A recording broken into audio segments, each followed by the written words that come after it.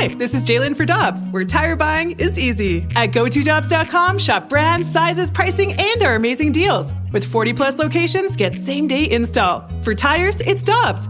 For deals you can use, click on GoToDobbs.com now. When you need mealtime inspiration, it's worth shopping Kroger, where you'll find over 30,000 mouth-watering choices that excite your inner foodie. And no matter what tasty choice you make, you'll enjoy our everyday low prices, plus extra ways to save, like digital coupons worth over $600 each week. You can also save up to $1 off per gallon at the pump with fuel points. More savings and more inspiring flavors make shopping Kroger worth it every time. Kroger, fresh for everyone. Fuel restrictions apply. Hi, I'm Dan for Dobbs Tire and Auto Centers, here to share the easiest way to buy tires. Come to Dobbs. With the best tire brands and the biggest inventory, you'll get your tires the same day at the lowest price, guaranteed. Next time you need tires, get into Dobbs.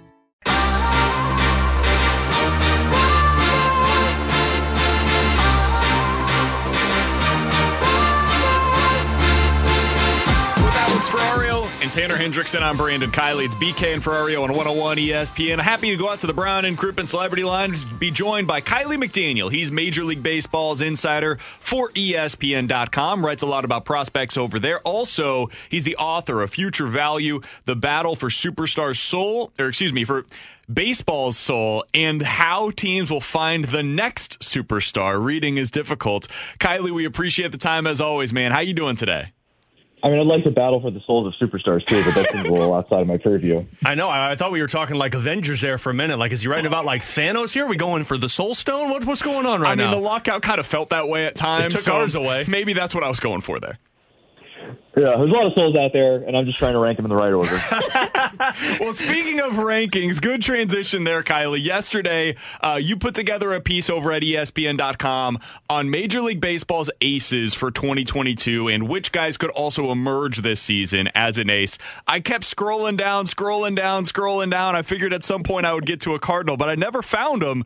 What was the thought process that went into not having Jack Flaherty or Adam Wainwright on this list?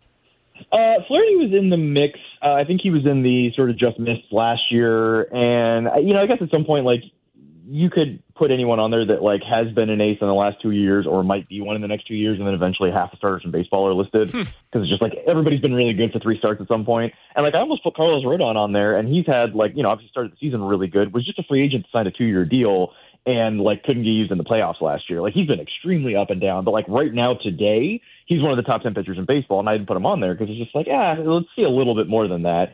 And I think with Flaherty, if you get exactly what you're looking for, another 10 starts or so, like, he might be back in that mix. Like, certainly if, I think that sort of the point of the article is like, if you're, like, a playoff team, you probably have one of these guys that at least is in the mix, the 20, 25 guys you're looking at. And if you don't have one of those guys, you might want 2 guys that are just off of that list. And I think in the scenario where the Cardinals are a playoff team and things are going well and you had a good season, like, Flaherty's probably one of those guys. And you're hoping you can find a second guy that at least in the, in the short term is performing that way. And I don't think that's like far-fetched, but, obviously every fan would like to be like, we have DeGrom and Scherzer and they're both healthy and we're cruising. Like, it's not available to every fan base. So, it's kind of pie in the sky to have that outcome. Yeah, we all can't have Stephen Cohen money here and just go out and get whoever the hell we want anymore. I'd like it. But... Would love to do that. Is that a bad thing for the Cardinals, though, at this time, though, Kiley, to not have one of those guys in that position? Because we've all seen the offense, and the pitching seems to be the biggest concern. Yeah, to me, I don't think the concept of an ace is very important for, like, having a good season or making the playoffs. Because if you have, like, a good, 7-starter depth and you're rotating and you always have a chance to win every night, that's really all you need in the regular season. Now, in the playoffs, obviously the concept of an ace reliever or an ace starting pitcher becomes a bigger factor, both because the sort of margins get smaller. You don't want them all getting in play. They pitch more of the innings in the playoffs than they do in the regular season. It gives like some, feeling of safeness, I guess, to the fans and the team and the coaches and all that kind of thing. So like, I think it is more of a factor once you get there. And so I think it's one of those things if you don't have one and you're going to be a playoff team, you can add one or hope that somebody emerges. And if you're like the Brewers, it's just like every 2 years, one of them pops up and you just sort of create another one and then you have too many and you leave them in relief. But yeah, in terms of the regular season, I think it's essentially like a total non-factor. It's just something that makes you feel better about your team going forward. And in the playoffs, you'd like to have it. But we've seen teams go deep that have, sort of nobody's become that ace in the bullpen, and then have some nobody's pitching well for one off season or for one playoffs and kind of get you there. It's just usually you have that back end ace and that front end ace when you're going to make like a title run. Kiley McDaniel is our guest here on 101 ESPN. You can find his work over at ESPN.com. You can also follow him on Twitter at KileyMCD. Kiley, I wanted to ask you about the Cardinals' kind of philosophy right now when it comes to their pitching. It's almost a throwback to what they were in the early 2010s under John Mozeliak. They've got a lot of guys that are sinker ballers. They're pitching to contact. They don't have a whole lot of wipeout stuff, both in the rotation and honestly in the back end of the pin as well, outside of really Gallegos and Helsley. Those are the two guys that are getting a lot of the strikeouts. What do you think about that philosophy, given the defense that they have? Do you think that can work over the long haul? Yeah, and I think it's important to have like a point of view as an organization about this stuff. I think there's a lot of teams that, saw what Houston did 5-6 years ago, getting a lot of like high spin, high slot, four-seam curveball kind of guys.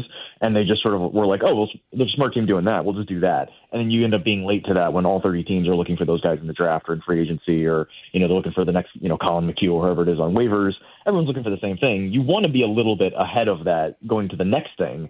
And there was some buzz this offseason that because the automated strike zone was coming at some point, that teams thought that the top of the strike zone was going to be lost, and that low strike, that like curveball in the dirt that gets called a strike by the robots, that would be more of a factor. And so then sinkers and sinker slider and those sorts of more pitch to contact kind of things become more valuable. And I know the Cardinals in the last draft took a guy that a lot of teams didn't like where they took him, Michael McGreevy, a sinker baller out of UC Santa Barbara.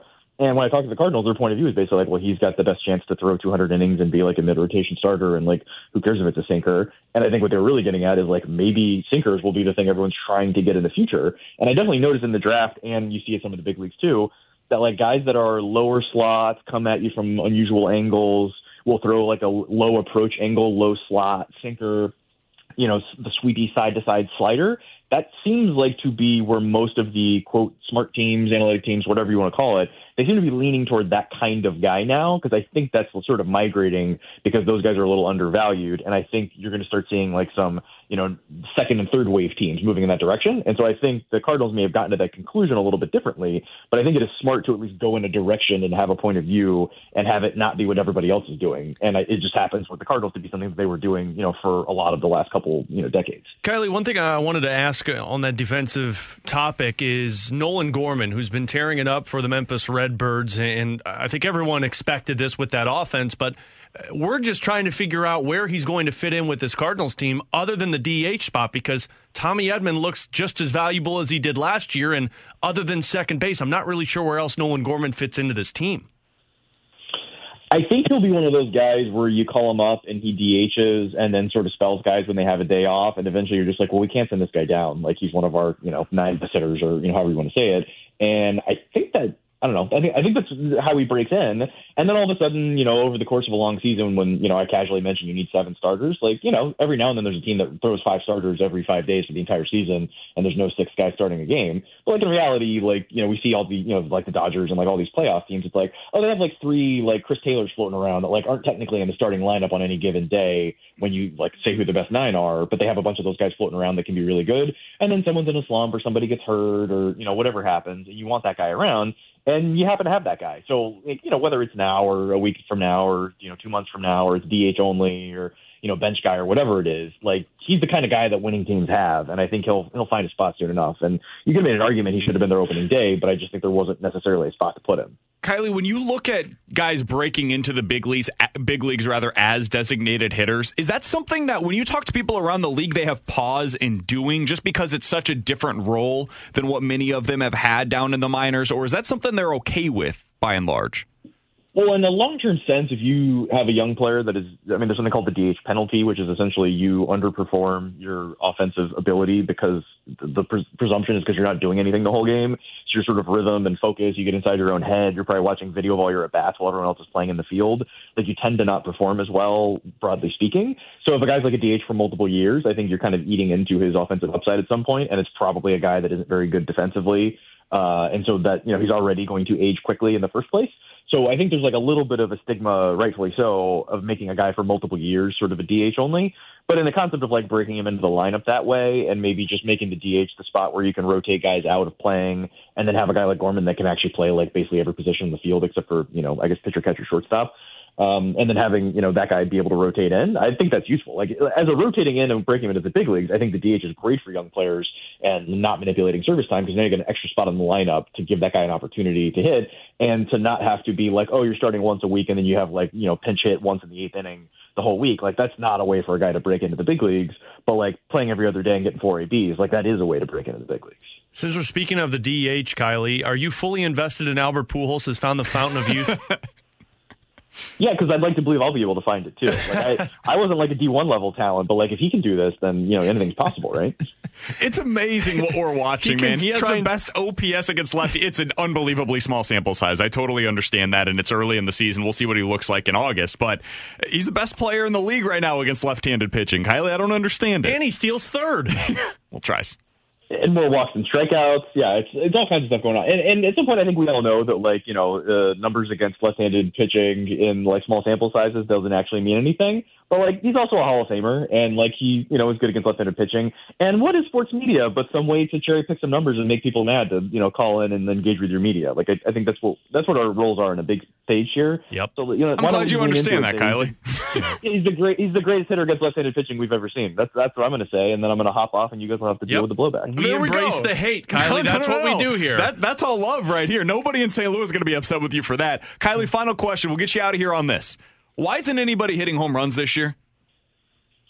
I think it's just another trend. Some people are going with the sinker baller, and some guys are just like, home runs, I'm past that.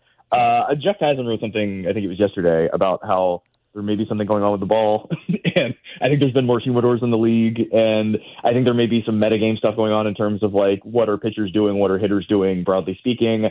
Also, it tends to be low earlier in the season. There's a lot of sort of small factors, and it's still pretty early. But it would not surprise me if after we hit some highs in terms of home runs and strikeouts and things like that, and baseball's trying to figure out a way to find a happy medium and keep everybody happy in terms of, the watching experience. It wouldn't shock me if that, came down a little bit, just with a lot of little nudges, pushes in that direction. Interesting. Hey, Kylie, we appreciate the time as always, man. Thanks so much for hopping on with us today. We'll talk with you again soon.